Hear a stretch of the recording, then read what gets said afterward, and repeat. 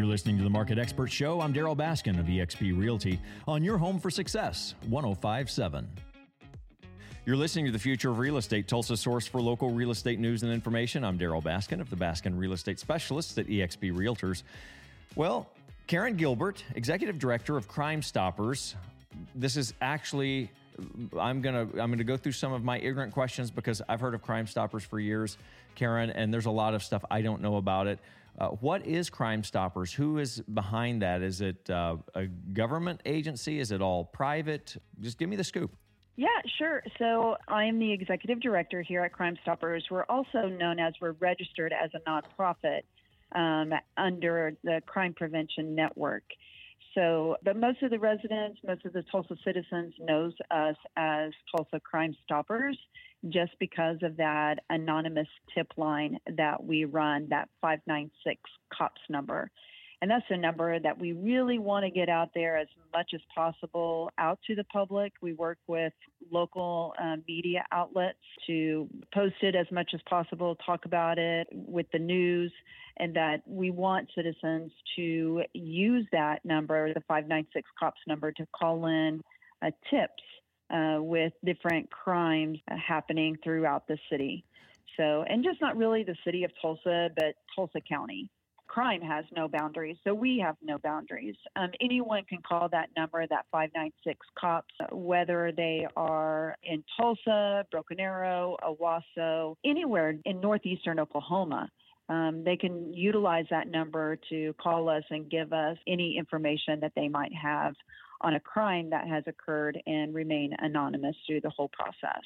The best part, if their tip does lead to an arrest, then they are eligible for a reward as well. So how does that work? Who's your nonprofit? Who funds this? How do we keep this going?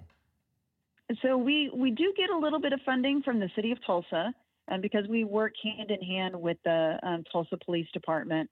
But being a nonprofit, we have to do lots and lots of fundraising.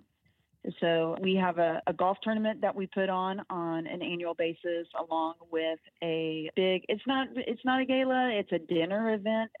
It's Badges and Barbecue. It's a great event. People love to come out because it's not a gala. People don't have to dress up. They can come in their jeans, their boots, and enjoy barbecue that is cooked by our first responders. Well, first of all, how long has Crimestoppers been around? I don't remember it not ever being around. Right. So Crimestoppers has been around since the early 70s. It came about from a public safety task force associated with the Tulsa Chamber. So from that task force, they put together the nonprofit, the Crime Prevention Network, and we've been here ever since. Oh, we have so many success stories. We have taken numerous criminals off the street thanks to the tips given from different citizens. We've solved homicide cases. We have helped solve cold cases as well. And people don't think about it, but we've also helped solve some arson cases.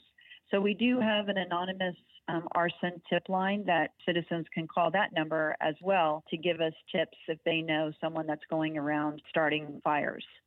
Well, what is a good tip? I sometimes wonder, how insignificant can something be that is still important? I mean, we get tips all the time. And thankfully, when I say that we work hand in hand with the Tulsa Police Department, our Crime Stopper coordinator is actually a Tulsa police officer. So Jeannie Pierce, she's also the public information officer for Tulsa Police. She and I are the ones that receive tips on a daily basis. And what she does when she receives them, she'll send them to the right area within the police department, whether it's homicide, robbery, detectives. I mean, in any of those areas, it all depending on the type of crime of the tip that we get, she'll send it to the right officers for them to investigate it.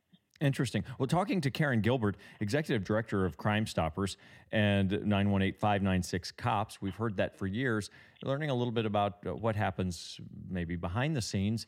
So what does happen when you report something? It goes into a database. You've got to be organizing lots of information. It seems like it would be kind of hopeless to me if I were trying to piece all of this together like a giant puzzle. Yeah. Yes. So it does get confusing at times, but yes, thank goodness we do have a database that our tips are entered. That's how we send them to the different departments. And sometimes, we get tips for crimes that just don't happen in Oklahoma, but, a possible crime that might have happened in another state. So we work closely with other police agencies to get those tips to the right people for them to investigate in those states as well. Well, what originally caught my attention, and the reason we're talking today, is something that you were sending out that was Cop Talk. Tell me more about that program. Right. So we have a program here under the Crime Prevention Network called Alert Neighbors. And you might see the signs as you're pulling into different neighborhoods. That neighborhood has an Alert Neighbor program that they keep a watchful eye on each other.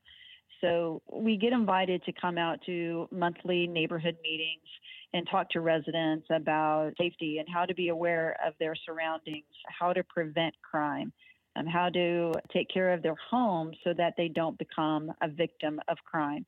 But with the pandemic happening, we're not able to go out into the neighborhoods like we were several months ago.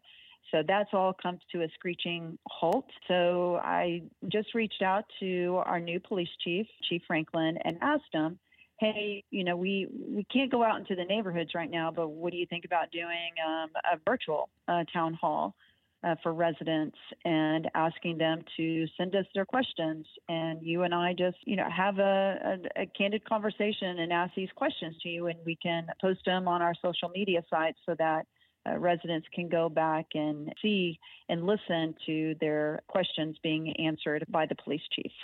So this is at 6 p.m. on the second and fourth Tuesday for the next several months. So you've created a schedule where someone can put it on their calendar and know what and when. Obviously, you don't have to be there. That's the nice thing about virtual is it's generally archived, recorded and archived, but you can see that on the 2nd and 4th at 6 p.m. Second and fourth Tuesday. Yes, 2nd and 4th Tuesday at 6 o'clock. They'll be posted. If you're not able to sit down at your computer on one of those Tuesdays right at 6 o'clock, you hit it right on the nail. Those will be recorded. You can go back at any time at your convenience and listen to the town hall. Karen Gilbert, Executive Director of Crimestoppers, thank you. You're listening to the Market Expert Show with eXp Realty. I'm Daryl Baskin.